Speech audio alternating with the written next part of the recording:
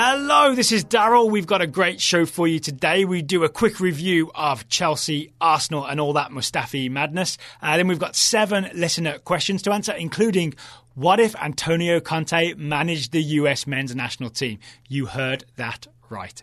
But first, today's episode of the Total Soccer Show is brought to you by Robinhood. With Robinhood, you can invest in stocks, options and ETFs right from your phone. You can even spend and earn interest on uninvested cash. And with fractional shares, you can buy stocks in any amount, including companies like Apple, Amazon and Tesla for as little as $1 American dollar. And that's with no commission fees or account minimums. So join the 10 million Robinhood users. Get started with a free stock by going to totalsoccer.robinhood.com. That's totalsoccer.robinhood.com. Here's the disclosures.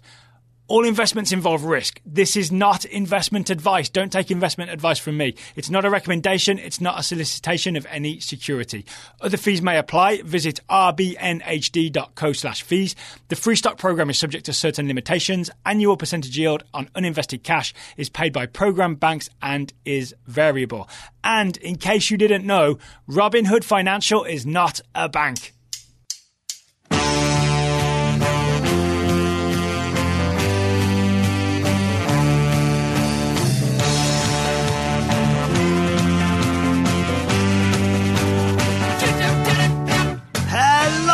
And welcome to the Total Soccer Show. My name is Daryl Grove and I'm joined by a man who knows whether or not Robinhood Financial is a bank. His name is Taylor Rockwell. Hello. Hello, it obviously is. It is not.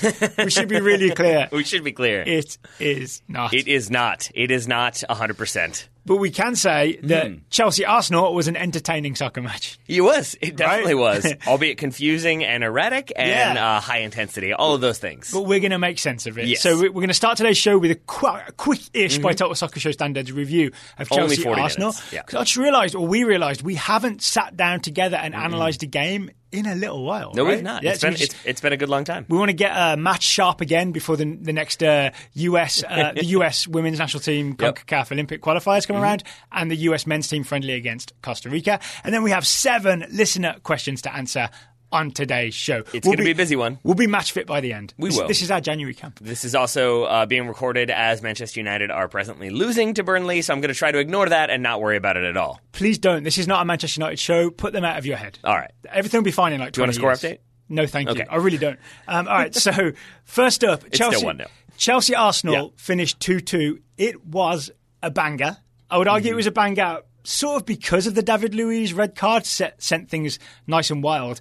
But I'd even argue this was going to be a good game no matter what, based on what we saw in the first 25 minutes. You mean just the way that both teams, I think, first off with the derby, with the London rivalry there, I think that always ratchets things up. And I think as a result, you're always going to get crazy high intensity and a difficult first 10 minutes if you are trying to analyze it tactically, because it's just sort of all over the place. But I think it's also about the managers. But then I think it's also about the managers and the way they set their teams out. With high blocks, high pressure, more or less consistently, means a lot of players with not much time on the ball, but still trying to play out when at all possible. Good players with not much time on the ball being put to the test and trying to play out. So and also Mustafi. It was exciting to watch. Yes. And also Mustafi. All right, let's get straight to it. So 26th minute, David Luiz is sent off for a red card. He has to foul. He doesn't have to foul. He does foul Tammy Abraham in the box. We'll maybe talk about the red card, but it was definitely Mustafi's fault. Yes. Right? As Jorginho plays the ball forward. No, sorry, Kovacic plays the ball forward.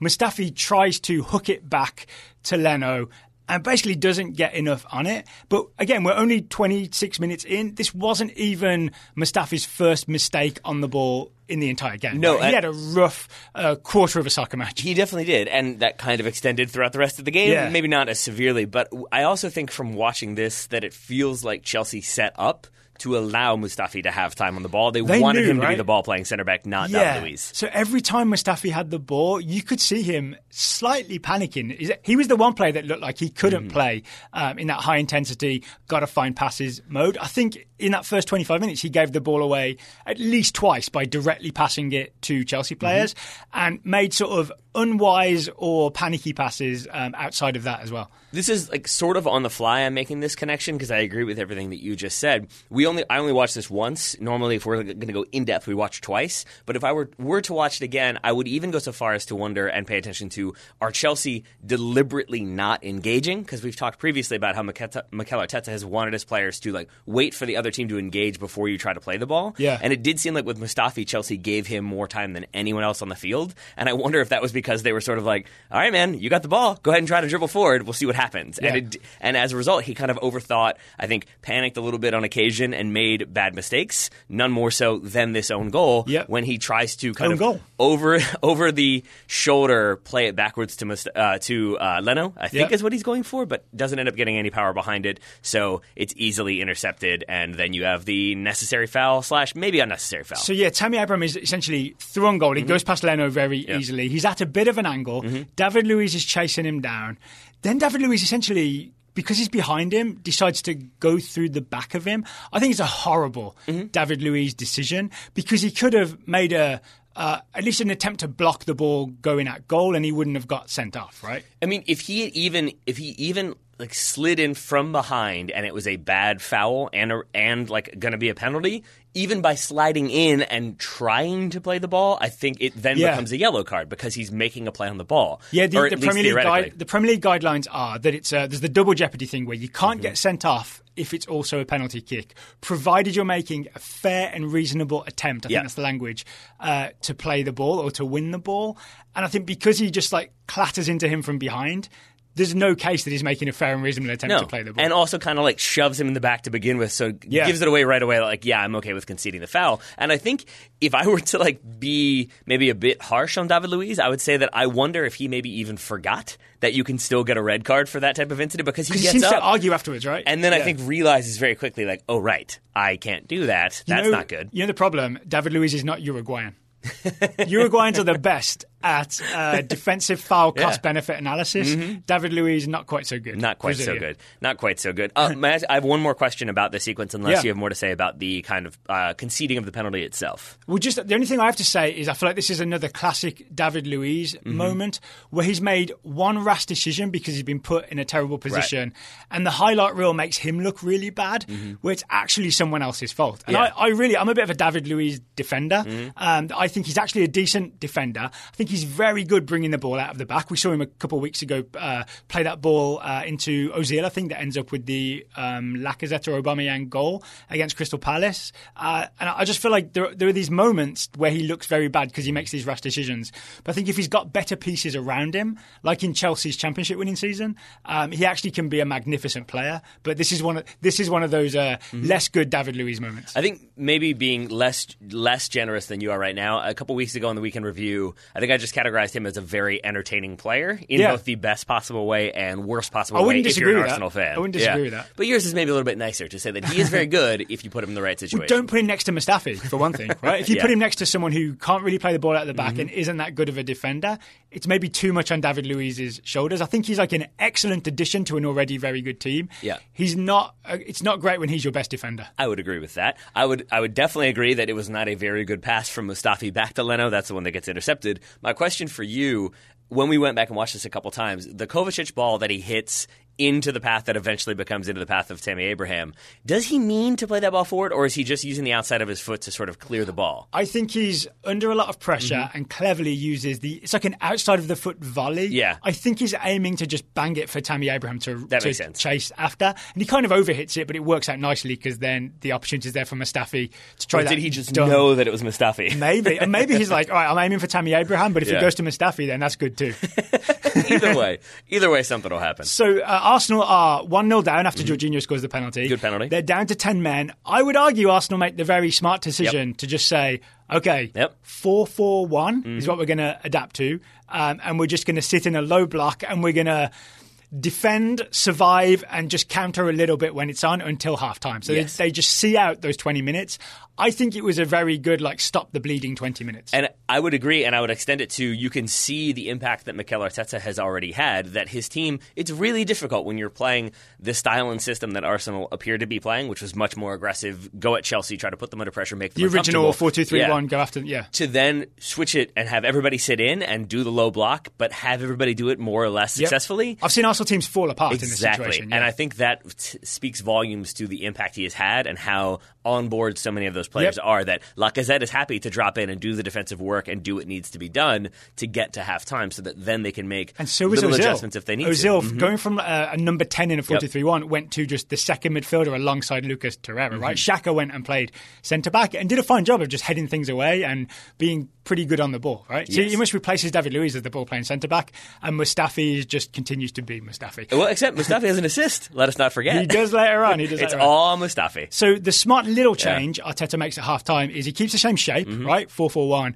But I think the instruction is to just be a bit more adventurous, maybe occasionally go into a higher block when it's on, maybe to ask Saka to start overlapping Martinelli, because you can't just defend and counter your way from 1-0 down, right? So it's a smart decision to go a bit more aggressive second half, but not throw everything forward and get yourself in trouble. Again, it's the nuances there, because like Saka, I think early in the second half has a very aggressive run forward, and if it's just a player making a run forward, if it's just Martinelli just making a run and trying to make something happen, then it's an individual player doing an individual thing. But I think to your point, when it is more of I want everyone to take a few more risks, but I also want everyone to be aware that other players are taking risks, then when Saka makes that run, you can see other players dropping in, you can see the cover there, and it's still a cohesive game plan as opposed to just try some stuff when you can and see what happens. And with the cohesion comes, I think, again, more buying in, more of a sort of defensively stalwart performance of, hey, everybody's got to fight for everything, and I think that's partially to explain for the goal itself. Well, they couldn't really have planned for the way Martinelli I don't know what you're talking about. Scores the equaliser in the 63rd minute, right? It's a Chelsea corner, and Mustafi heads it away.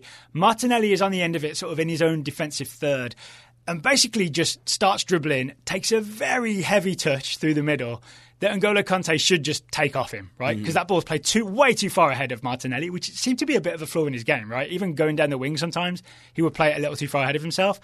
And then N'Golo Kante, for want of a better phrase, Steven Gerrard's, right? Where he's just turning to go and get the ball, slips, and suddenly Martinelli's through. I'm going to be harsh on Martinelli and favorable to N'Golo Kante here. And I almost think if you watch the way Kante is shaping up, because it is Martinelli, but then he also has, I believe, Pepe running with him. It might be Lacazette, I forget which one. But he has that sort of option. N'Golo Kante, I think, recognizes, okay, I'm going to have to kind of close the gap, but not let that pass come on. And you can see him sort of trying to do the math on where he needs to be. And then in a half second, it's like, oh, that's a really heavy touch. I might be able to get that. But I think because he's to change direction, right? When he makes that calculation, he changes direction. Exactly. And loses his footing. And that's why. It's not the turf's fault. Yeah, it's not quite so bad as just like, oh, he squares up and then gets beat. It's sort of, I think he's shaping up to do the kind of defensive slow it down and see if I can slow down this counter to allow people to get back in. Oh, but maybe I can make a play at the same time. And I think when you're caught in those two minds, you end up on the floor. And then the only other person you could maybe throw some blame at is Emerson. You spotted this, right? Emerson was running with Martinelli, but as Martinelli looks like he's about to be dispossessed by Kante, Emerson slows up a bit. Because I think, to be fair, if you've played with Kante for a few years, like Emerson has,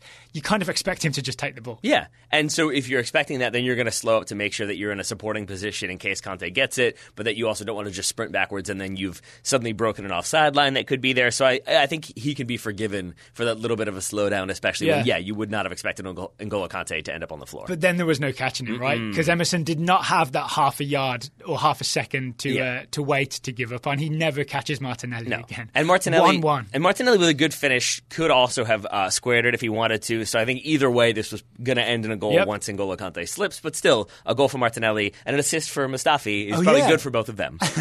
So then, towards the end of the game, Arteta is like, all right, 1-1 at Stamford Bridge with 10 men. I'll take it. Holding's fit enough to get back on the field. We'll get him in. I can't remember who comes off. It might be Ozil, maybe? I think it was Ozil, yeah. It's Ozil for Guendouzi. It's Pepe. He brings off Pepe and brings in an extra centre-back and essentially plays 5-3-1?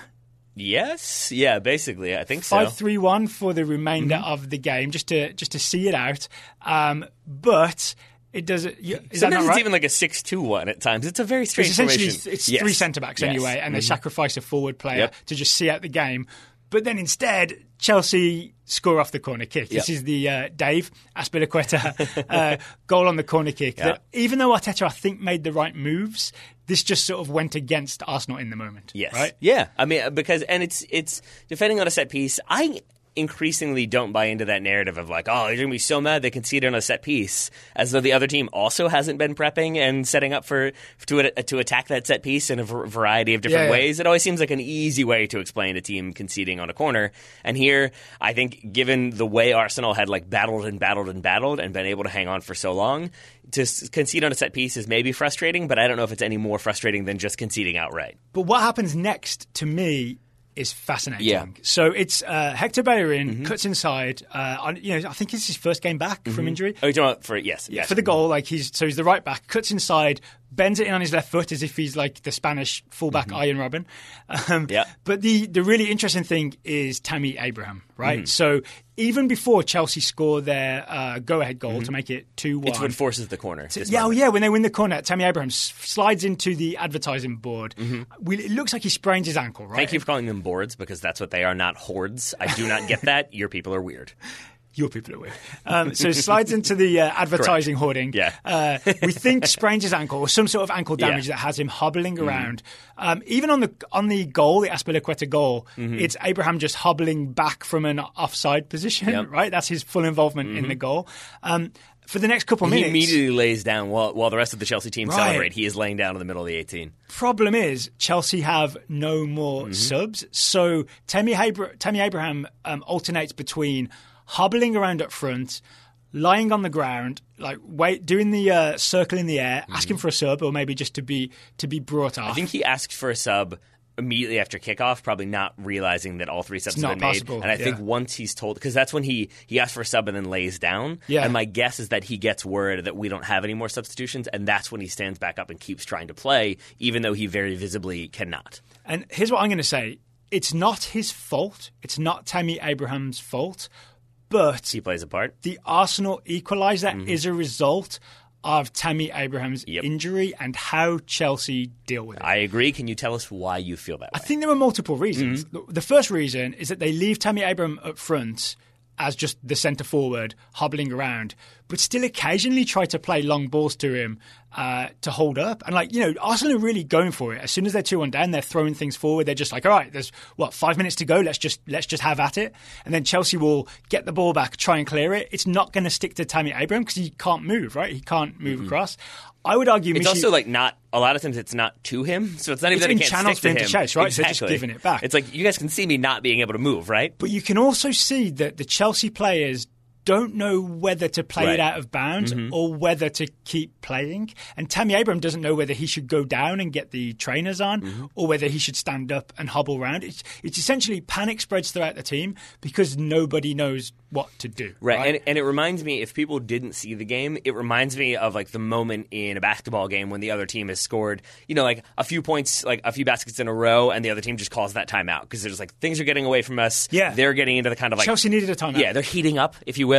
And so I think Chelsea needed to slow it down. They should have booted that ball out of bounds. Maybe that comes from Lampard. Maybe it should have come from, I forget who their captain was, but whoever the captain maybe should have had a word. I say Azpilicueta. But I think because that would make sense, but because they don't, it kind of keeps this haphazard, frenetic pace, and there's no real cohesive game plan at that point, and they sort of invite Arsenal back into it. And you could even go to when Emerson gets the ball and clears it up into the channel for Abraham to theoretically run onto. If you go back and watch, it's Mason Mount telling him, play it long, play it long, play it long, when Mason Mount is open in space. And he easily could have received that ball unturned and tried to go forward a little bit, but I think Chelsea were so discombobulated because of the injury, because they've scored so late, and because Arsenal are now setting numbers forward, that they're just not able to calm down and play intelligent soccer. And then if you go back and look at the Bellerin goal, it is Hector Bellerin coming down the right, and Emerson is defending him, and essentially Emerson is defending the outside. Yeah. Tammy Abraham is defending the inside. Bellerin wisely cuts inside. Abraham can't go with him because the poor man can't run, and then the shooting opportunity is there. Because he also screens Emerson. That's the other thing, is Abraham, because he can't move, Emerson, when the cutback happens, tries to go with it. Try and scramble across? But he has to get around Abraham first and basically kind of stops and gives up, thinking Abraham will be able to do it. But he doesn't. So while we were watching this, I said to you, you can't blame inexperience because there's only 3 real young players on this team, right? It's Hudson-Odoi, it's Tammy Abraham, Mason Mount. And it's Mason Mount.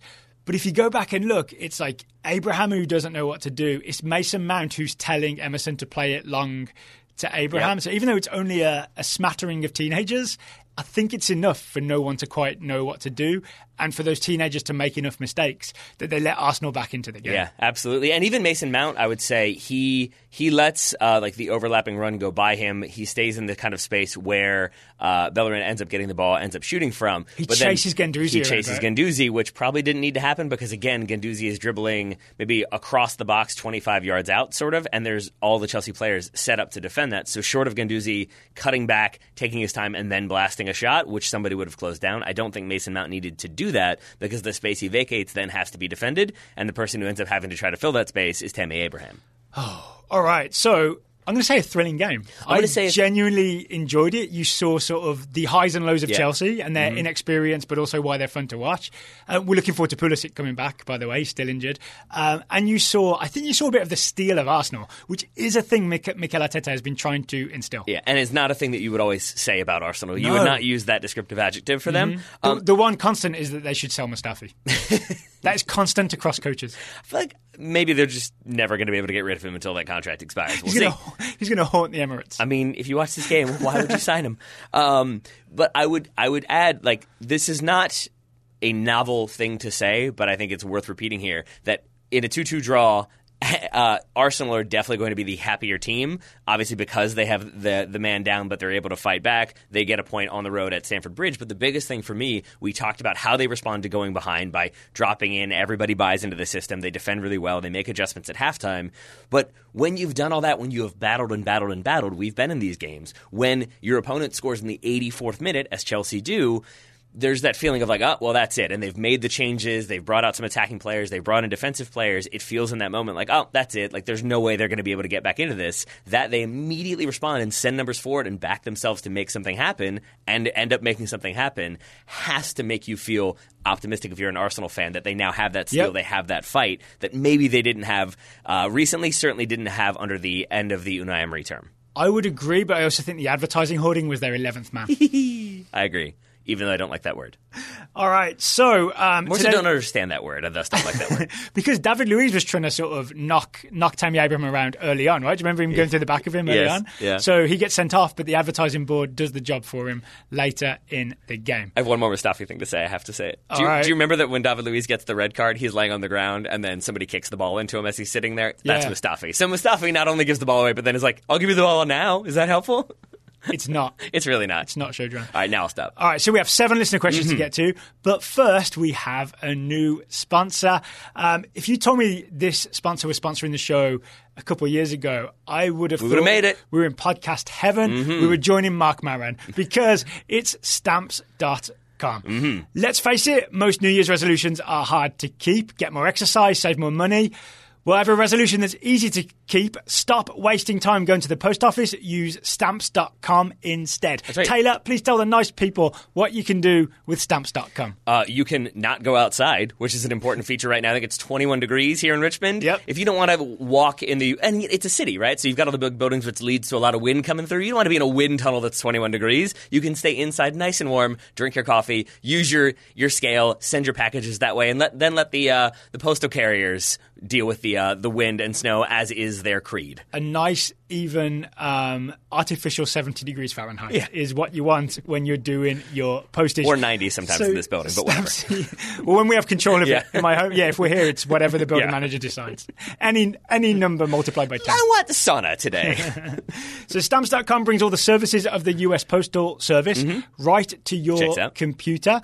So you can print official US postage 24/7, any letter, any package, any class of mail, anywhere you want to send. With Stamps.com, you get 5 cents off every first-class stamp and up to 40% off priority mail. Not to mention, it's a fraction of the cost of those expensive postage meters. It's a no-brainer. Saves you time and money, and that's why 700,000 small businesses already use Stamps.com. Incredible that it's a perfectly round number. Really? Right, exactly. I know. They only keep it at that number. Oh, to be fair, the copy says over 700,000. Okay, there we go. I apologize for my pedantry. Daryl apologizes. I will just say, give yourself a resolution you can actually actually keep this year, stop going to the post office and go to Stamps.com instead. There's no risk, and with our promo code TSS, you get a special offer that includes a 4-week trial plus free postage, and a digital scale. No long-term commitments or contracts. So go to Stamps.com, click on the microphone at the top of the homepage and type in TSS. That's Stamps.com. Go to the microphone, click it, use the promo code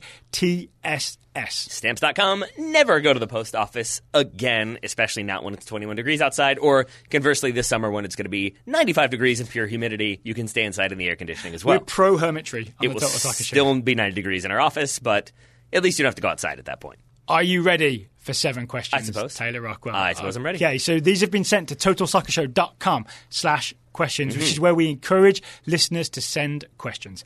Patrick Kemp, this is an Arsenal-themed question. Patrick Kemp This asks, entire time I thought this was our friend Phil Kempf, by the way. Did you Until really? just now, Like yes. a pseudonym? I just read it incorrectly. Patrick Wow. Kemp asks, which do you consider the more impressive feat? Arsenal's 2003-2004 undefeated season, 26 wins and 12 draws, or Manchester City's 2017-18 100-point season, 32 wins, 4 draws, 2 losses. This is when they had it sewn up really early, right? Also, When they did a Liverpool, if you will. we're going to have this as a sub-question. What if a team secures more than 100 points and only has 1 loss? So that's like somewhere in between. But let's start with the main question. The Invincibles of 2004 or the 100-point Man City team of 2018, which do you consider more I impressive? mean, I feel like the name kind of gives it away, but it's the Invincibles. It for me. is, right? Yeah. So why is that? I think because this is going to sound stupid, but it's the best way I can explain it, is that points are impressive, but they're still numbers, and it still feels like that sort of like, 100-point barrier. Like, that's not really a thing I cared about. It was sort of who wins the title and maybe their record along the way versus like, they got 100 points, they got 101 points. It still feels like numbers, whereas the number of never having a loss in that entire season is a thing that resonates much more because you know right there, like that team is... They never lost. They're undefeated. And That's I kind think of amazing. The thing of going unbeaten is more romantic than a points total. Yes. You know Agreed. what I'm saying? There's a certain... Wow, I think Preston did it in like the early 20th century or whatever, and only a 22-game season. So yeah, there's something very romantic about an unbeaten season. And I think there's a reason why no one was calling that Man City team the Centurions, or like it didn't have a romance about it because it's just a points total. Also, here's one thing I think about this is... That was after Guardiola basically had got it figured out and his Man City team was just dominating like he wanted them to. And it felt a little bit like, I've seen this before. I've seen Guardiola do this with Bayern Munich in the Bundesliga. And so it didn't feel that weird, right? It just felt like a thing I'd seen before. Whereas the Invincibles is a thing that really you might not ever see again in our lifetimes. I would agree with the caveat that right now, this is not intended as a reverse jinx, I promise. We do have a Liverpool team that thus far have only had 1 draw and no losses. If this team kept that record, say they draw like 1 more game or something like that, but they end up not losing, I would feel comfortable, albeit not really comfortable, saying that they are the best team in the Premier League era, maybe of all time, in England at least. I mean, I want the season to be over before I say things like that, but could they go 100 points and no losses? I mean, that would be incredible. They could be the Invincible Centurions. There it is, right? And then that is probably the most impressive we'll see. That will be, right? That's my feeling. Okay, so that takes the wind a little bit out of Patrick's sub-question. What if a team secures more than 100 points with 1 loss? I think it still comes down to the Invincibles because the narrative is, that team that only lost once. Like, you're still focusing on the loss. Or like, if only they'd won that one game. Yeah. It still has that. It's like slight fail. Yeah. The Miami Dolphins aren't popping champagne when teams, or they are popping champagne when teams go 17-1 or whenever they had the undefeated season. Like, still having that loss is a blemish, even if it's sort of a very minor blemish on an otherwise impeccable resume. I'd actually even go as far as saying that the Man City team that beat Liverpool last year is more impressive than the 100-point team because they were under so much pressure constantly and stood up to it. And when they needed a Vincent Kompany strike from distance, that's what they found from somewhere. You know what I'm saying? All right. I know what you're saying. Next question then. Comes from Taylor Judd. If money is no concern, which professional soccer manager would you hire to coach you and your amateur soccer team? Okay, so we're back in swing with our amateur soccer team, right? We've just winter season is getting up and running with some futsal ready for the spring season. I'm tempted to say Pep Guardiola because I would like to see if he could instill the sort of possession game in our guys. I don't think it would go well. So I'm going to go Jurgen Klopp because I feel like our team would respond to Jurgen Klopp's personality more. The hugs, and the sort of more high. It's the focus on the high intensity rather than the positional principles of play. So I actually had the complete opposite of that. Interesting. I didn't really. I had the exact thing you said. Did you really? Jurgen Klopp, because... And it has to be those two, because those are the two best coaches in the world right now. Obviously. And we should add, this is all based on our surface level understanding of them, as in I'm sure that Jurgen Klopp is not always quite so fuzzy and lovey when it comes to training. I'm guessing there's some screaming that happens when the cameras aren't on, and sometimes when they are on. But I think, to your point, Guardiola would be amazing, and that's the coach that I would most want, but we have guys who've never played soccer before or haven't played soccer in 15 years. Yeah. I think Guardiola would make them all quit, and I think he himself might quit because he would be sort of so demanding, whereas... It would forever answer the question, could Guardiola coach a sort of non-best-in-class team?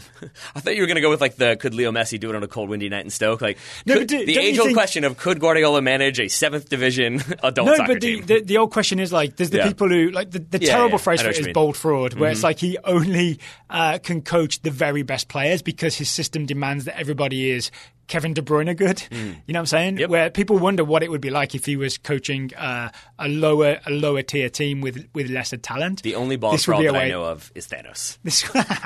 But I think one thing that we have found, and we discovered this in our indoor team. Forgive me, people, for talking so much about our amateur experiences, but deal with it because there's more coming. This is the question. Yeah. But I think go back to the indoor team that you and I played on last, and it was when we adjusted our style was because we played a team that was just significantly better than us. It was the internationals team that was all Brazilians and Portuguese players, and they were technically some ex-pros far better than us. Yeah, and so we switched to a man-marking, high-pressing system, and that was how we were able to beat them. It should be called Daryl's favorite system. It should be, because if you cannot compete with the team tactically or technically, if you at least run at them, run with them, put them under pressure, make them make fast decisions, you're going to create opportunities for yourself. You're saying that's a bit Kloppy. And that's a bit Kloppy, and I think that's what he could do, is bring in the kind of high-pressing hunting and pack style, get everybody in shape, and have everybody doing that, and then you could work on the technique a little bit more. But I think that would maybe work a bit better at amateur level. Okay, next question. My only other thought was Carlo Ancelotti, but I feel like he would just be like, meh, we lost. It's okay. Everyone would just be staring at his eyebrows. Exactly. All right, Taylor, next question. It comes from Ryan Mock. Is there an equivalent for the Astros and soon-to-be Red Sox cheating scandal in soccer? Or, I guess, what's the worst scandal of malfeasance in soccer history, and what were the punishments? So there was an incident where me and some student friends, after playing soccer, we went out and we stole a bunch of road signs and rearranged them. So I think that's the same. I don't think that's the Stealing same. signs. I feel like you've gone literally here, and I understand your joke, but also... I understand your joke, but I refuse to laugh at it. Exactly. So I think the not obvious, but the answer that most people will be thinking...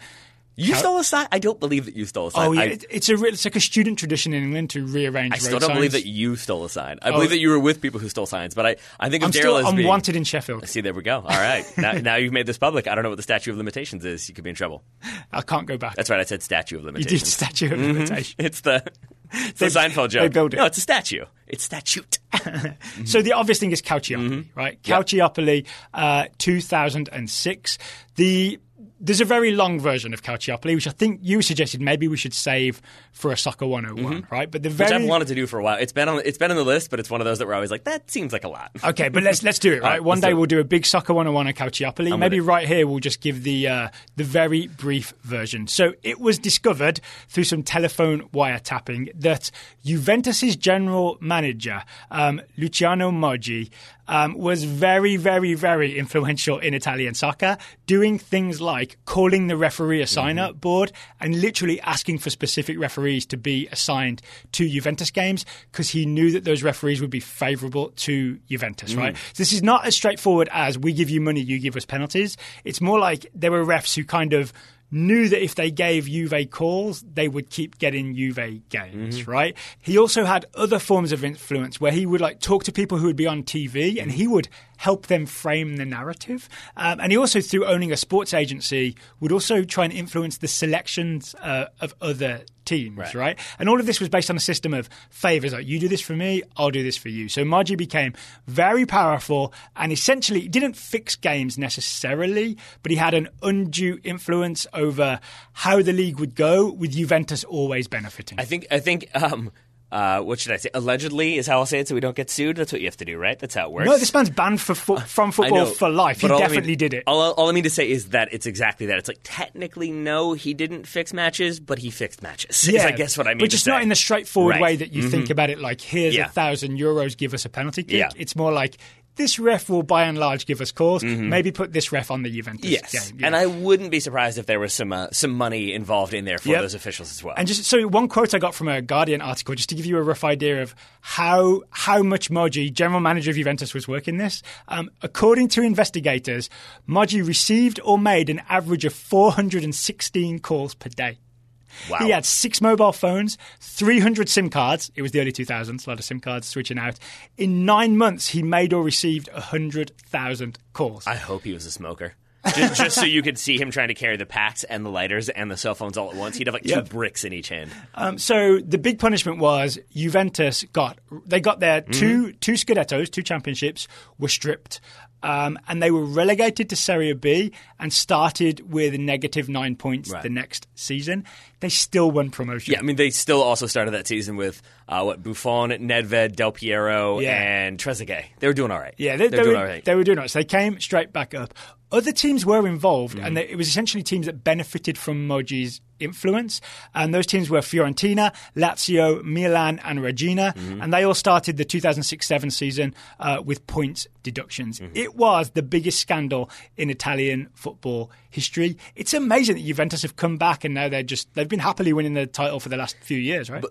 Yes, but then it also colors everything, because you still have that sort of, instead of it being like Juve are this incredibly dominant team, like as we were with Bayern, like who is ever going to dethrone Bayern? How are they going to do it? There still remains that like, yeah, Juve are really dominant, but like, is there other stuff happening? And that is kind of the nature of how big Calciopoli was, that it won't go away probably in our lifetime. I feel like it will still be... It'll linger.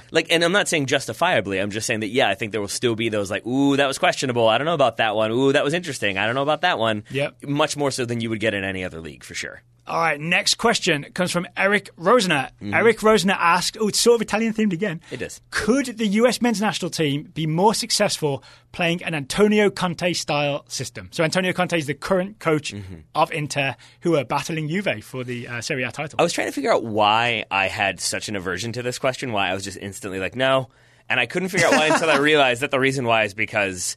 I feel like this is, not saying this was the intent of the question itself, but there's an element of like, should we use wingbacks? Why don't we use a back three? And you and I have had that question so many times. Has Eric found a way around asking that question? I don't think he's meant to, but that was sort of, I think, where my brain went subconsciously. But maybe that phrasing worked because, like, yes, I guess it makes sense on the surface, but I think then... it goes to, I guess I'm saying no, because then I think it goes to 3-4-2-1, 3-4-1-2. Like we could put Pulisic as the playmaker. It gives us 2 strikers that can play off of each other. It still gives us kind of 3 center backs that can play on the ball. Yep. It ticks a lot of boxes, but when you go that next level deeper and you look at what it requires of individual players and the skill set thereof, that's where you run into issues. All right, there are pros and cons then. I went back and looked at a lot of Antonio Conte and got a good feel for how he plays. Yep. Right, so we all remember the Chelsea season. I referenced it earlier, right, where David Luiz was the ball-playing centre-back and it was really successful. That's one of the big things that Conte does. He plays a back three with mostly ball-playing centre-backs. For Chelsea, it was the 3-4-2-1. But for Juve, for Italy, and now for Inter, it's a 3-5-2. So he usually plays a 3-5-2. There was that slight tweak for Chelsea, right? So it's a 3-5-2. Ball-playing centre-backs, it's often the wing-backs are not really defenders. They're often wingers converted. And you could see that at Chelsea, right, with Victor Moses, right? So he often does that. He then usually goes with a 3-man midfield with one playmaker, deepest, and then 2 number 8s. His original was Pirlo at Juventus. So that's kind of the ideal, right? And then 2 strikers, usually 2 strikers that kind of complement each other. Right now at Inter, it's Lukaku and Martinez, right? So it's normally kind of a big guy, fast guy situation, right? Sanchez can happen there too. So, and then the other thing we know about Antonio Conte, his teams play with intensity, right? So it's not like a full court press, but it's more like a... If you look up the definition of intensity... I think it has Antonio Conte's face, or it just has the definition of intensity, which is what he is. Yeah, I mean, isn't he like dark hair, blue eyes? I think that really lends... Yeah, I'm not sure that's his natural hair, but sure. Fair enough. But that lends to the intensity, right? So the system they play normally is they will force you inside and then have lots of numbers inside, right? The goal is when you've got the ball, force you inside, they've got numbers inside, and then they will break down the wing with those attacking wingers who really aren't fullbacks, right? They're often straight-up wingers who are playing as fullbacks. Yep. I just realized you have just jogged my memory here on dark hair, very, very, very piercing blue eyes, and appreciation of Italian culture. I feel like suddenly Antonio Conte and Hannibal Lecter are sort of like you. Kind of, yeah. Like, and very, very intense. Maybe I'm starting to understand why I'm afraid of Antonio Conte. Both very tactical. Okay, let's try and apply this system to the US men's national team then. Okay, so a 3-5-2. It's Zach Steffen in goal. I'd say the weakest part of the US playing in Antonio Conte's system is that we don't have the ball-playing centre-backs at the level of Bonucci or David Luiz or, what's his name? He plays for Inter right now. Skriniar? Oh, yeah. Skriniar, yeah. Or De Vries. Yeah. We don't have players of that quality. I would say John Brooks is our best bet. Yep. So who would be the ball-playing centre-back? It's probably got to be John Brooks, It's probably John Brooks, maybe Tim Ream, who's that been was my decent, guess. and then maybe Matt Miazga. I'm not sure after that. But I'd go Aaron Long. But I'd go Long, Brooks, and Ream as my back three in a Conte-style system. But to go to our Arsenal analysis for a moment, if one of those three center backs, say one of them is hurt and you have to bring somebody else in, if one of them can't play the ball, that's the player that the other team is going to want to have the ball all the time. That's and your right Mustafi. there, you have a vulnerability that can be easily exploited. Let's Mustafi that guy. Exactly. Right. Which is what we're going to call that from now on. I think it's questionable whether we have the type of centre-backs that can play an Antonio Conte-style system. What gets really complicated then is the midfield area. So he essentially plays a ball-playing six, like a Regista-type six, and two number 8s. Do you go Michael Bradley? Is your ball playing number 6? Do you go maybe Jackson Ewell? Could he be the Conte favoured number 6? It doesn't really lend itself to Tyler Adams, right? Tyler Adams would be more of the 2 number 8s, right? But I could see Adams and McKennie maybe working out as the 2 number 8s. That wouldn't be so bad. Yeah? We do have the prolonged injury to Michael Bradley that's going to factor into this a little bit, but maybe that's more short term than anything else. But yeah, if not Bradley, then I guess it's Jackson Ewell for now. Okay, Jackson Ewell for now as the 6, and then Adams and McKennie as the 2 8s. Yep. Out wide, I would argue Serginho. And to be fair, Jackson Ewell is frequently called the new Andrea Pirlo, right? Maybe Almeida says this kid should go to Europe eventually. All right, so as the wide players, like I've said, they're not just fullbacks. They're guys who are very good at getting forward. I think Serginho Dest is kind of perfectly set up. I would agree. I still think he's more winger than fullback now. Yes. I don't know then whether the other winger should be... I don't think we should go all in with Pulisic. I kind of think Pulisic should be playing off of the striker in the end. You're talking about wing backs here, right? Wing backs, but really they have to be attacking players, right? So Dest on one side, Areola, Jordan Morris on the other side. It's a little tricky about who you choose. Or maybe do you do Dest as a left-sided player and Reggie Cannon as the right-sided player, or DeAndre Yedlin? I was about to say, has anyone ever suggested Yedlin for this spot, Daryl? But maybe that could work in the Antonio Conte system. Like he's softening, folks. I feel like he's softening. Well, I'm asking you, which 2 would you go with? If we were doing a Conte-style system, the wing-backs have got to be responsible for the wide attacking. Dest seems a given to me. Who's the other one? I mean, like my instinct would be to say Reggie Cannon right now. Okay. Surprisingly, just because I think of it as more of a defensive wingback sort of thing, like still getting into the attack, but you want the defensive element there too. Maybe Areola makes sense there. I don't think of Jordan Morris as being a tracking back and being you've got to have solidly at least defensive. Like 10% contribution. Yeah. Of I'm sure he defense, could. I'm just saying that's not a strong suit. Yeah. I think Areola offers the most in terms of both ways. So would you put Areola on the left then and put Serginho Dest on the right? Yes, I think that's what I'd do. So let's do it then. Areola on the left, Dest on the right. And then your forwards right now, I think it is like Altidore is the hold-up guy and Pulisic running off of him. Yeah? So there you go. That's your Antonio Conte-style US men's national team. They would play with intensity. I think that would suit Adams and McKennie, for example. So maybe this could work, but I still have doubts about the quality of playing the ball out of the back 3, and even Jackson Ewell, compared to what Antonio Conte wants to work with. Yep, I would agree with that entirely. So it could be possible, but I'm also not as inclined to see it tried because I don't think we have the personnel, and I think you also rule out. I might get a T-shirt that says Minnesotan Pirlo. Okay, let's do it. I think you should get it, my friend. I think you should get it. Should we move on to the next question? Yes, please. Which comes from Robert Cordova, I believe. How does Total Soccer Show view Patrice Evra's career? Ooh, okay. So recently retired, Patrice Evra. I'm spotting a theme with Robert Cordova's questions. Super successful, obviously. Loads of Premier League titles with Manchester United. Probably a couple of Serie A's with Juventus. Did he win the Champions League with Man United? He did. He was there for 8-ish years, right? Yeah, I had a like quick look at his Wikipedia page. I do want to just go with my memories of Patrice Evra, the player. I'm going to say short but strong. I mean, that's accurate. Short but strong. I remember Patrice Evra. If you got into How tall do you think he is? I have it in front of me right now. it's like it's 5 lows, 5'9", 5'8". 5 lows is Yeah. 5'9"? Yes, he's 5'9". 5'9"? All right, so 5'8", actually. Excuse me. 5'8". Okay, so short but strong, right? Wikipedia changed from when I clicked it. Yeah. If there's a sort of battle in the corner and it's 50-50, Patrice Evra is winning that ball. I think so, but I would agree Like he'll with that. body you off the ball and win it. He will, but I guess I still don't think of that as being like the hallmark of his game. I think Neither do I. I think of I haven't got to the hallmark yet. Okay, I would go with like tidy. That's usually Tidy. the adjective that I would go with to describe Patrice Evra, aside from warrior and leader and good chemistry. But I think of him as just sort of he gets the job done. He has the flash moments, Like no mistakes. Yeah, sort of. I mean, well, then he occasionally had high-profile mistakes, but also would pop up in moments to score goals, as he did against Everton way back when to help like win the title that season. But could be a good attacking player, but also was going to get back and do the defensive job. I think he was an all-around fullback that maybe Manchester United haven't had in quite some time. The memory I have him, the abiding memory, is like an overlapping late burst. Yep. Right? So he would, like, Man United would be up on top of someone and Evra would just time it perfectly to burst behind the opposition defence, receive a pass from whomever Manchester United's left winger is at the time, and then he would cut it back or fire a low ball across. I don't remember like big looping crosses. I remember a lot of low balls fired in very accurately by Evra to the waiting striker, be it Van Nistelrooy or Tevez or Rooney, because he kind of spans across several Manchester United strikers. So that's what I'm going to say is my key memory of him, is that late burst and ball low into the box. That's fair. Because wasn't he a winger? Early on in his career, I think he was a winger, so he's still got some of those attributes. That could be. I think my lingering memory will just be for when it comes to Patrice Evra, like his locker room presence and his chemistry that he brings. You were in the Old Trafford locker room? I was indeed. But like, do you remember who his two best friends were at Manchester United?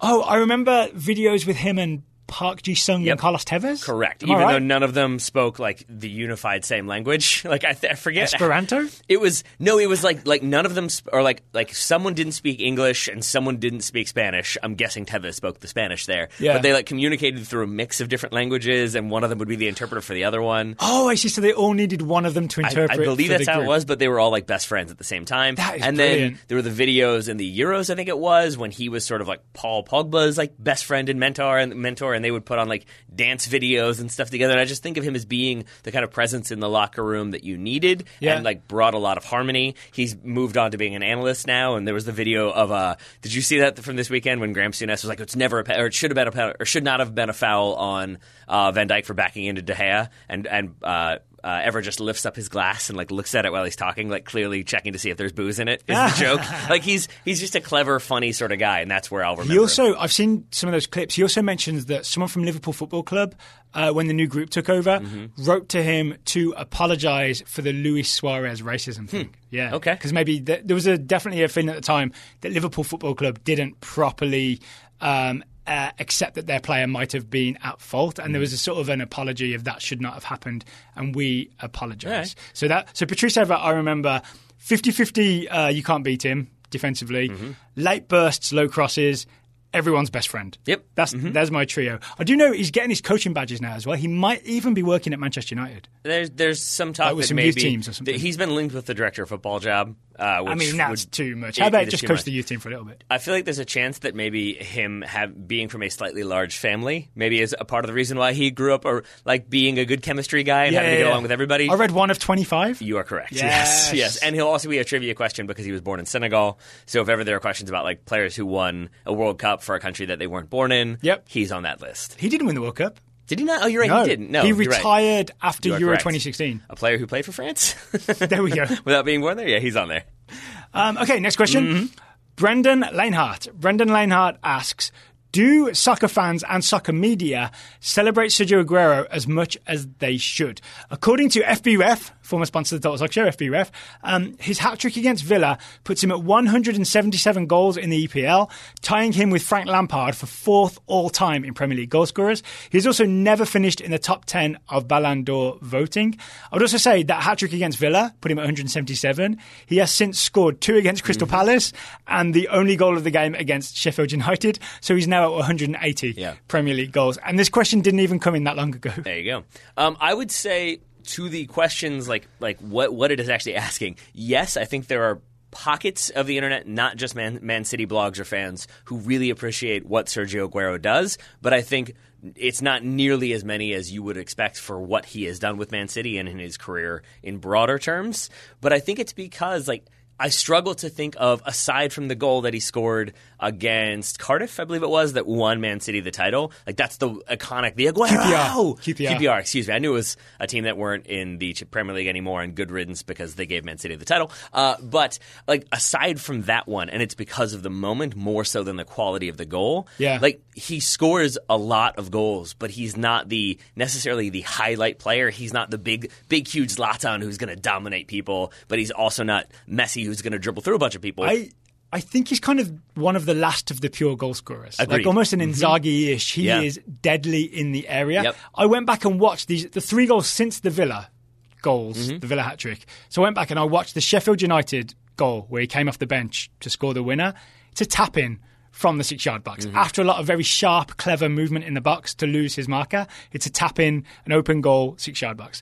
The 2 against Crystal Palace are a volley at the far post where he's wide open and a header where he's made some room for himself. So essentially, what Aguero does is dart this way and that, lose his marker, and then get on the end of crosses and passes from Manchester City teammates. There might be no one else in the world that can do it. He might be absolutely elite at that, but I think it's because he's basically just doing one thing world-class well.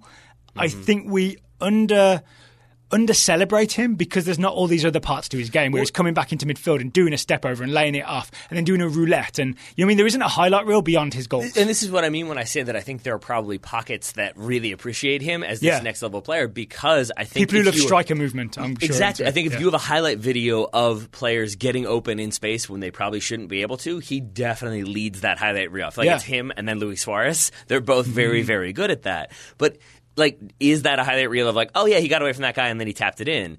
It's a disservice to say it's not that impressive, because it's incredibly impressive that he always finds a way to make that happen. And I would go so far as to say that it is almost a chicken or the egg sort of situation with me, because we think of Man City as scoring so many of those FIFA goals where it's they pass, they pull the keeper out, they square to Aguero, he taps it in, and you think of it as the key part of that is Aguero getting open, exactly, right? And that's the question: is do they do that because Aguero is so good at his movement that it makes sense to build the attack off of that, or is he just really good at functioning within that system and thus they're successful with it? Either way, I think it's feel symbiotic. He's incredibly important in the way that Man City are able to build those attacks, and a huge part, obviously, of why they've been so successful, and then literally why they ended up winning silverware, because again, he scored that goal. So the answer to Brendan's question is probably soccer media and fans don't celebrate Sergio Aguero enough. And also, it's just he's been scoring goals for a long time, right? When it was new and it was oh, wow, he's scoring loads of goals, it was kind of impressive. But it's almost like we take his multiple goals for granted. Yeah. And it's not impressive anymore because we've just seen it so many times. Yes. And then I think this is where I ask you... He should try missing some, and then we'd start celebrating when he scores. I think he's missed a couple. But I would ask you this, because I'm aware that this might be my Man United bias, but I do also think that part of it is that he plays for Man City. And it's an incredibly good Man City, who are coached by Pep Guardiola, and I'm not trying to say they're a bad team or anything like that, because obviously that would be foolish. But I also think that you're not going to get the Liverpool narrative of will this be their year? Chelsea have different sorts of narratives, I would guess. Arsenal the same, Man United are Man United. But I just think of Man City as aside from a few people we know, aside from people who grew up being Man City fans, I don't think that they have that dedicated of a following around the world, at least not right now, at least not when Aguero came in. And so I also think that you need a little bit of that, your team to be a beloved team or a team that everybody is fascinated by or everybody pulls for. I don't disagree with that, but I also think people celebrate Raheem Sterling and people celebrate Kevin De Bruyne and people celebrated Vincent Kompany and they celebrate Fernandinho. I think other players get celebrated on that Man City team more than Sergio Aguero. Okay, that's probably fair. So maybe it just comes down to I expect him to be more celebrated because he's such a key goal scorer for them, but maybe they just have other more high-profile players like in terms of media coverage. I think we just take his goals for granted Yeah. is what it's Yeah. come down to. There we go. All right, next question comes from Alexander King. Alexander King, it's a personal one. What is the most memorable goal you have scored? I'm not trying to be difficult. I thought about this question for a while. I do not have an answer for this. And it's because I don't really remember a lot of my goals because it's not... Because there are so many. I'll tell you why. It's a crystallizing moment of, I remember in like my sophomore year of college, I was telling somebody about like my favorite goal I ever scored. And I was getting that like, huh? Yeah. And then as soon as I finished, it was like, now let me tell you mine. And it was just a moment of like, no one cares about No one your wants favorite. to hear about it. Exactly. Well, And so- Alexander King wants to know. yeah, but I really like with that in mind, like I kind of made the decision then that like I wasn't going to really focus, and I don't really remember a lot of my goals. I know I've scored goals, but none that really stand out to me in that way. So that's my honest All right, answer. then I've got my favorite goal that you've ever scored. Okay. How about that? All right, so it's at the Bundesliga media game. Okay. You're on the same team as Steve Cherundolo. That might be my favorite no goal, you're less. right. And you were Steve Cherundolo is one of your heroes, right? So you were excited to play with him. We talked to him a bit beforehand. It turns out he's a very nice guy, He is. right? Do meet your heroes. Sometimes they're awesome. Sometimes. And then you and Cherundolo, because you're a good player and it was quite a good standard, and I think you had upped your game a little bit because you're like, all right, Steve Cherundolo, this is my one chance to play with Cherundolo. I don't know what you're talking about. You know what you're doing. I know exactly what you're talking about, yeah. And you and him had a few good 1-2s around that five-a-side field. But you had one that was this incredible goal. I think you played a couple of 1-2s, and then didn't he play it in and you sort of chipped did... it in for me, yeah. He chipped it in, you did a mid-air, behind-the-back, like, heel It's like a mid-air volley. Cruyff turn, basically. Your yeah. mid-air Cruyff turn volley goal. I mean, that's got to be your favourite goal you've ever scored. I think your most memorable goal you have scored. I think that's probably it. You are correct. So thank you for remembering that. There And you I think go. you can always gauge how excited I am with the goal by how little of a celebration I have. If I don't react at all, it means I'm very, very happy with that goal. Because you know it would be too much. Yes. If you let it go, it would be too much. So just know that, like, I walked away from that one like, yeah, it was a good goal, good high fives. And in my back of my head, I'm going to reel away from the mic. I was more like, yes! There you go. So, yeah, okay, I guess I do remember that. Good call, Daryl. Thank you for being my historian. I appreciate that. I don't score a lot of goals, right? Because I'm a defender or a defensive midfielder at best. I just don't have a lot of attacking verve, shall we say. But my hero in the 90s was Matt Le Tissier. I always wanted to score a Matt Le Tissier-style goal. I only ever managed it once because I was only ever brave enough to try it once. So there was one goal, like, it's got to be like U15 or something, where it's a throw-in. It comes to me. Normally I just flick on the header, hope someone else does something with it. And I thought, how about this time? I'm going to flick it over this guy, and I'm going to run around him, spin around, and volley it before it hits the ground. And that went in. And I remember that being my one only ever first and last Le Tissier-ish goal. I'm not sure Le Tissier would add this goal to his highlight reel. Doesn't matter. But it was the most I've managed to make something look like that. All right. You know what I'm saying? I do. And I like that. I like that a lot. It's very out of character, and that's why it's memorable. I like that. But I like that you... Weirdly, this is where my brain is and why my brain is strange, is I immediately go to, like, what was the most important goal? What was the most interesting? Or, like, what was, like, the best? Like, oh, we're down by one, See, we're in the State Cup. What I did is I read the words in the question. Yeah, but that's not what my brain goes to. Like, what is memorable to me is like, we won the tournament, we won that game, it was a dramatic moment. Yeah. It doesn't really go to like the sentimental aspects or like when I wanted to be like Matt Le Tissier. So that's interesting. And again, I appreciate you having those memories. All right, final question Comes today. from Ben Sundstrom, who asks, has Lyndon Gooch's club loyalty hurt his stock? Did he make the right move staying with Sunderland through 2 relegations, or would he have been better served signing elsewhere after his Premier League debut in 2016-17? He has 8 league goals over 18 starts this campaign, but Sunderland, so ...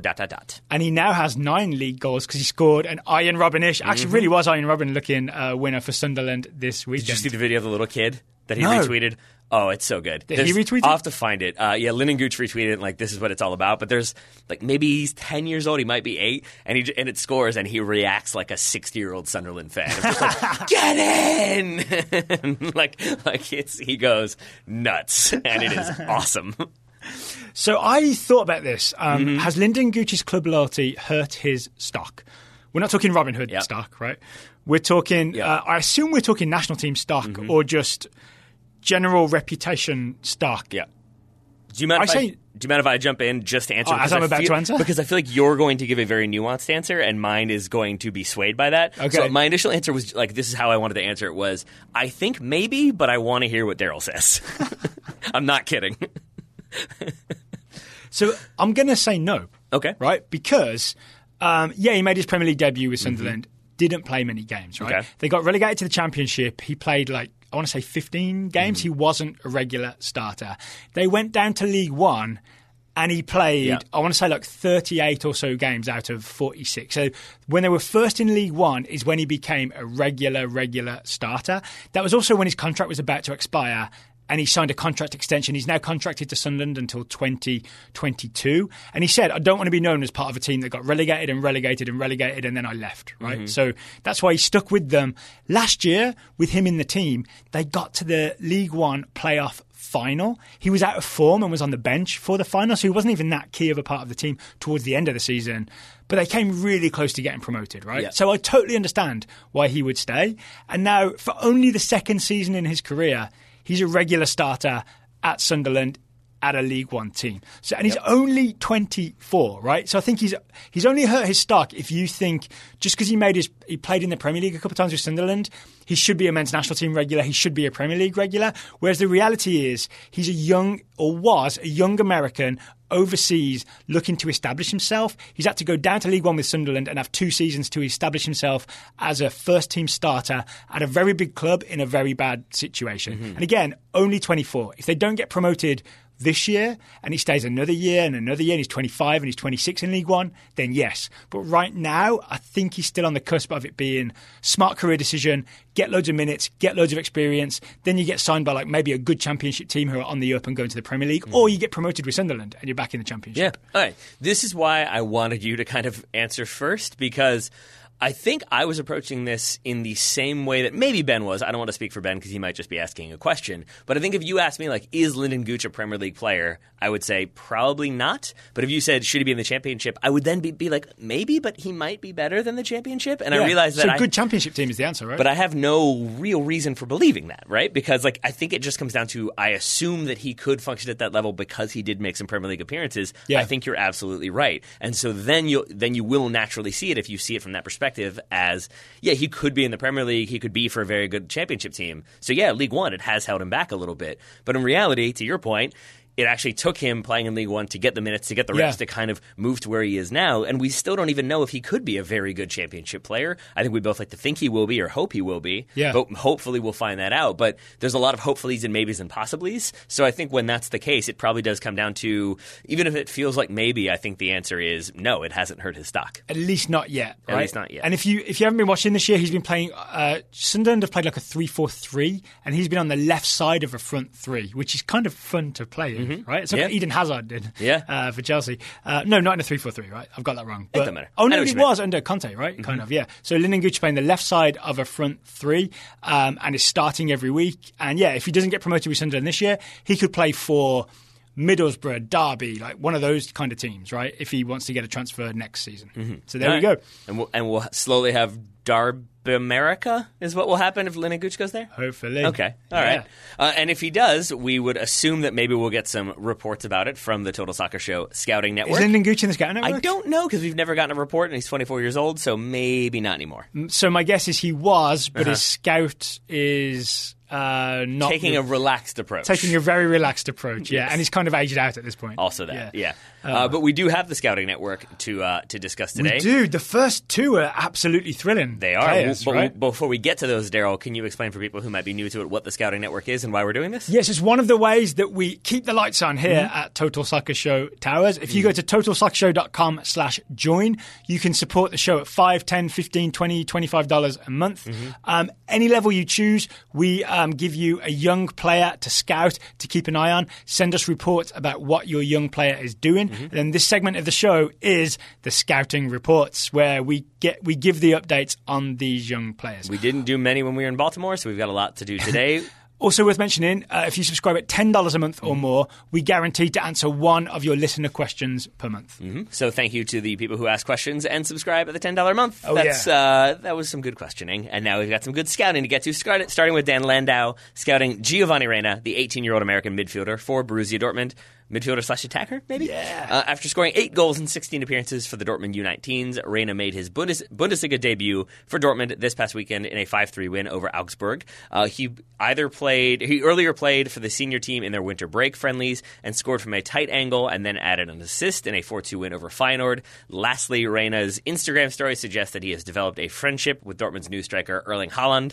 So maybe they'll just become best friends on and off the field, score many, many goals, and have much, much success. So this is the path, right? right? As they say in The Mandalorian, this is the way. You get your break in the winter break, whether you get called up from the U19s to the first team. They give you a bit of a run out, and then if it looks like you've got it, then for the second half of the season, you're in. This is what happened to Pulisic. I mean, I remember this exact progression with Christian Pulisic. I was watching grainy little clips from Dortmund's winter camp and thinking like, oh, he's playing. Oh, he got that assist. Oh, that's really, really exciting. And it went from there. So Gio Reyna it's a player I'm really excited about, and it seems like Borussia Dortmund are really excited about. Like for the last few months they've been saying things like he's ready, and I've been going show me, and now it's finally happening. Whether he's not going to start every week for Dortmund, but it looks like he's going to be part of the first team match day squad, and it's late January now. The next US friendlies are in March. He has got time to get enough minutes between now and then to make a case for being called up to the March friendlies, especially because those friendlies will be in Europe, near his home. So what I'm hearing from you is Gio Reyna to Chelsea confirmed for winter of 2022? That might be too late. Okay, maybe 2021. All right, cool. 2021 it is. Let's just enjoy him getting in that Dortmund first team to start with. Fair. Basically, if Sancho gets sold, then Reyna is like next on the stepping ladder. Right? That makes sense to me. Stepping ladder, is that right? Yeah, whatever. I know what you meant. Next scouting report: Devon Kaifa is scouting Erling Haaland, 19-year-old Norwegian striker for Borussia Dortmund. After coming on for Lukas Piszczek in the 56th minute for Borussia Dortmund, Haaland scored a hat-trick in his Bundesliga debut in that same game that we talked about with Reyna, as Dortmund defeated Augsburg 5-3. So Haaland actually making Giovanni Reyna look bad in terms of debuts. Sort of, yes. Although I think it's a high bar there for Haaland. Yeah, and as we talked about on the weekend review, 3-1 when Haaland comes on, it finishes 5-3. A decent turnaround from Dortmund. So every goal, I've only seen the goals, right? But every goal that I see is Haaland, the big target man centre forward, running in behind with pace, which I remember us talking about. That was the reason Haaland is such a valuable soccer player. It's soccer IQ, it's his height and strength, but also pace running in behind. That's a little bit of everything. Yeah. And then just finishing ability. You kind of want that in a forward. He seems to have that to a decent degree. You and I were just talking off air about how it looked like as well, Haaland's presence seemed to benefit Jadon Sancho, because when Haaland is running in behind, it's panicking defenders, it's pulling the shape out a little bit, it's making more space that Jadon Sancho can then exploit. We could have a real team on our hands in Borussia Dortmund. Yeah, they're going to score some goals. I would keep watching that team for sure, and we'll see what happens there. We'll see what happens with Lucas Toussaint, scouted by Matt Koss. Lucas Toussaint is the 22-year-old French defensive midfielder for Lyon for now. Exciting transfer rumors between Hertha Berlin and Lyon are becoming a reality. Berlin's first bid of 20 million euros for Toussaint was rejected, but Lyon currently are contemplating a new offer of 25 million euros. The rumor is that they will accept the offer provided Toussaint is loaned to Lyon to finish the season, similar to the Pulisic, Chelsea, Dortmund situation of last year. And this is Jurgen Klinsmann's Hertha Berlin, right? It is indeed. Yeah, right. I'm assuming he's still there? I don't know if the coaching badges situation has been resolved. I've just realised this was overblown, right? Wasn't it? Klinsmann said it was just that he had the documentation, but he left it back in his California home. So he says, yes. So he says. I don't know if he's gotten someone to go and pick it up. Or I mean, there have definitely been times when I told my teacher, I left my homework at home. Shoot. I will bring that project in later. But he can't just go off and do some coaching badges real fast, right? I don't know. You don't know what he's capable of. James Chaka is scouting. No, I think you're probably right. Dwayne Octavius Holmes, the 25-year-old American legend for Derby County. Is that your words or is that James's? That was my words. You both would have been right. James says, Dwayne Holmes scored a stunning volley in the dying minutes to salvage a 2-2 draw against Middlesbrough. Okay, we saw this, right? I know about this. This was his first goal of the season, and while Holmes has been a stalwart presence in Derby's midfield, he can, quote, lack refinement in the attacking third, unquote, as our friends at Scuffed observed in November. They're no longer our friends. With Rooney's recent addition to the Rams roster, this could optimistically be a sign of more production to come. Scuffed, you're our friends again. It was a brief suspension for you to get your heads right, but now we can be friends. It lasted 10 seconds, right? Ben Sundstrom scouting Joshua Pinnedath, 17-year-old Dutch-American winger for Ajax. For 13 glorious minutes on January 13th, there were 3 Americans all on the field for young Ajax. Getting his first Eerste Divisie minutes since October, Pinnedath was subbed on at left mid in the 77th minute. It became clear he was an out-of-position winger when he was given a straight red on the 90th for a hard tackle from behind, leaving Alex Mendez, Serginho Dest, and the rest of Ajax down a man for injury time against rivals Young PSV. There were actually 4 Americans in total playing in that game, but Young PSV subbed off Chris Richards in the 65th minute. Chris Gloucester, before Pinedeth could make his appearance. Oh, so we nearly had 4. We nearly had 4 on the field. And maybe Chris Richards was in there. You don't know. He was not. I'm pretty confident he was not. He was in a whole other country. Guy Jedwab is scouting Serge Gnabry, 24-year-old German wide forward for Bayern Munich. Guy says 2020 has started with more difficult news for Gnabry. He ruptured his Achilles tendon just before Christmas, ouch, and reports are that he won't return until late February. With Gnabry and Coman out with injury and Perisic underperforming, Bayern may look to strengthen on the wings this month. Push Alphonso Davies forward, give him a go. That'd be fine. Here's my question for Guy and for you. I don't mean to question Guy. Maybe he's reporting something that's been reported, or maybe I just don't know things. But my assumption is that if you rupture your Achilles, that is a fairly invasive procedure that requires a decent amount of surgery, I think, to fix. So, you know Hugh? Yeah. Do you remember Hugh's girlfriend, Jenny? Uh-huh. So she ruptured her Achilles, had to get a boot. Right. It's a surgery, and then you have to wear a boot, and it's a long, long, long recovery. So he says he did this just before Christmas, but will return in late February? That seems optimistic? I could be wrong. Maybe it wasn't a full rupture or something like that, but that stood out to me. So I would love to hear more about what the situation is there. I'm going to trust Guy's reporting. All right. And I trust Mike Phelan, probably not the one from Man United, although if it is, Mike, do better. Scouting Hannes Wolf, the 20-year-old Austrian midfielder for Leipzig. Hannes is back, says Mike. He made his way back into the first team at Leipzig following a broken ankle suffered in the U21 Euros this summer. He made his Bundesliga debut as a late sub in a win against Hoffenheim, and then did the same thing against Dusseldorf. So far, he's only played 14 minutes, but that is certainly better than nothing. I like Mike's optimism. Katie Sutton is scouting Katie Cousins, the 23-year-old American midfielder. Katie Sutton says Katie Cousins is training again just 8 weeks after surgery on her shin. However, she was not on the final list of players who declared for the NWSL draft and was therefore not eligible to be selected.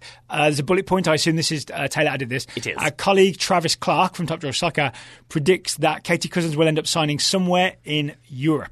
So was the absence from the draft all injury related, or could it have been, I'm going to Europe? I do not know the answer to that, but my assumption is that it was injury related. Okay. That if you, because I'm guessing then that if you lock yourself in with an injury into the draft, you're definitely going to have your draft order drop down. There was some speculation that she would go, I think as Katie Sutton wrote in her initial scouting report, that she could go as high as the 13th pick. So I think if you're Katie Cousins and you're aware that if I do get drafted, it's going to be with an injury. So instead of being in the first or early second round, it will be probably in the fourth round. She could legitimately say, this doesn't represent me. And also, maybe you're not going to get as much money as a result. Whereas if you go to Europe fully fit and impress, then you're going to get a contract. Then maybe you move back to the States if and when you choose. Because from what I've seen and heard, Katie Cousins is a very ball-secure midfielder. Yes. Really hard to take the ball off of, is what we've heard. There we go. That's what happens when you play in Richmond, so everybody should move here. John Adams, not that one, scouting Shayon Harrison, the 22-year-old English striker for Almere City. You know, we've never clarified. We assume John Adams is referring to John Adams, the second president. He has never clarified if he is John Quincy Adams, and I would like to know that. Maybe his middle name's Quincy. It could be John Quincy Adams, in which case, nice redirect, sir. Shayon has been on the bench for Almere City's last 4 matches and has not played a minute since December 2nd. There is no news of an injury, and he has been in the matchday squad, but just isn't getting on the field. He is still the club's leading goal scorer with 7 goals on the season, but Almere also have the fewest goals, only 33, of any of the top 10 teams in the Eerste Divisie. So John concludes, I don't know what any of this means, but it doesn't seem ideal that a team that needs goals is sitting their leading goal scorer. Rich Nazaro is scouting Matko Milejevic, the 18-year-old Argentine-American for Argentinos Juniors. Matko has played 5 games and scored 1 goal with Argentinos. After representing the Argentina U20s, he's joining the USA Under-20 camp for the first time this week. Yep. Thus far, he has been non-committal about which country he will represent. That much is clear because he went from one camp to the other. The pause was me debating whether or not to sing the national anthem. I was wondering what you were doing, and I just chose to move on quickly before you had the time to choose. Thank you for rescuing me. You're welcome. Yeah. Dylan Tilbury scouting Cole Bassett, 18 years. Do you know how long that song is and how difficult it is to sing? I know that. I was trying to pick a line that was singable, and I realised I couldn't sing any of it. What were you leaning towards?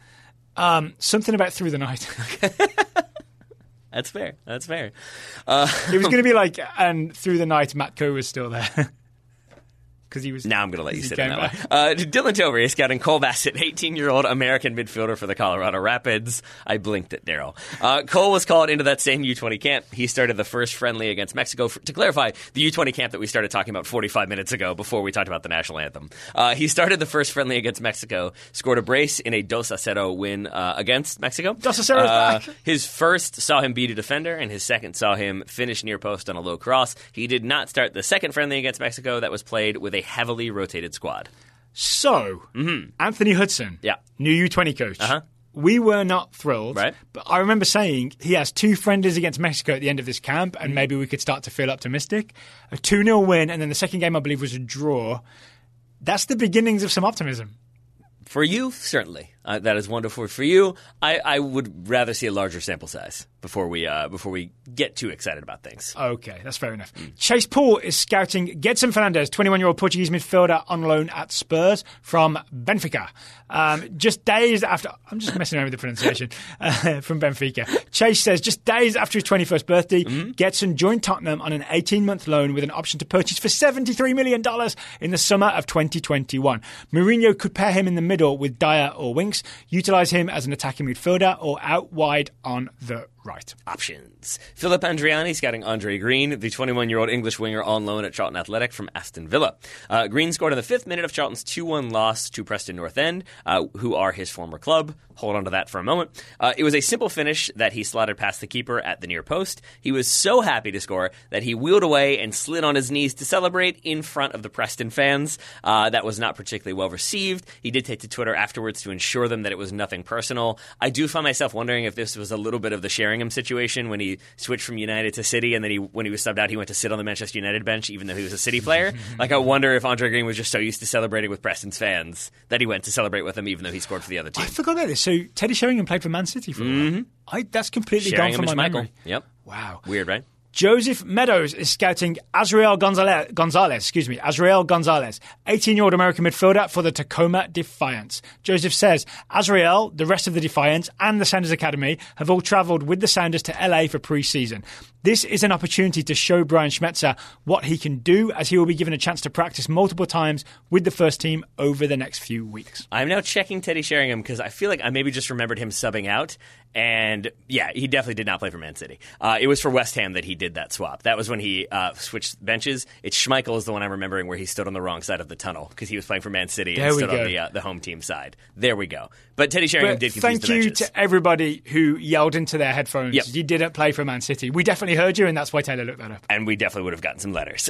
Josh Duller scouting Blake Bodley, the 20-year-old American midfielder for the Portland Timbers. Blake is officially a Timber. The Timbers Academy product. Timber! Is forgoing his senior season at Washington and signing a homegrown player contract with the team. Daryl made himself laugh. He had a breakout year leading the Huskies to the quarterfinals of the NCAA tournament, was named Pac-12 Men's Player of the Year, was a semifinalist for the Mac Hermann Trophy, and was a first-team All-American. He will most likely spend the bulk of this year with Timbers 2 T2 in the USL Championship. T2, Judgment Day. Mike and Max Altschuler are scouting John Choo-Choo Hilton. Choo-choo. 18-year-old American wingback for Young FC Volendam. Young FC Volendam.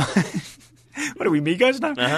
After being a consistent contributor for Volendam's U19s this season, Cash. Choo-Choo has been promoted to Young Volendam in the Dutch Tweede division. I'm guessing that's the third tier, right? Hilton has been uneven in his first 2 games, both starts. In the 29th minute of his debut, he was beaten by a chipped through ball, which led to Volendam's keeper being sent off. In their next match, Hilton gave up a soft penalty for Excelsior's first goal, but then redeemed himself by being involved in the build-up for Volendam's second goal. Okay, got it. Well done, Choo-Choo. Well done, Mike and Max. I'm going to say well done to me a little bit. I cannot tell you how many more times I've wanted to do the Migos ad-libs in that scouting report, but I figured we'd reached the end of you finding it amusing, and one more would have crossed us into you finding it annoying. Yeah, we would have gone all the way through annoying and back to funny. Yeah. I mean, Mike and Max wrote soft in parentheses by the soft penalty, and that was crying out for soft. All right, thank you to everybody for the scouting reports. Again, if you want to sign up, it's TotalSoccerShow.com/join. If you've joined and you haven't received your scout, email me, Daryl, DARYL, at TotalSoccerShow.com. It only works if you spell my name right. DARYL at TotalSoccerShow.com. All right. DARRELL at No, TotalTalkShow.com. don't confuse people. Links to today's sponsors will be in the show notes, and then we'll be back tomorrow with what we're planning, news you might have missed. We're going to have a big newsy catch-up, stuff you might have missed over the last week or so in the big wide world of soccer. Until then, Taylor Rockwell, thank you for taking the time to talk to me today. Right back at you, buddy. Listeners, thank you for listening, and we'll be back again tomorrow.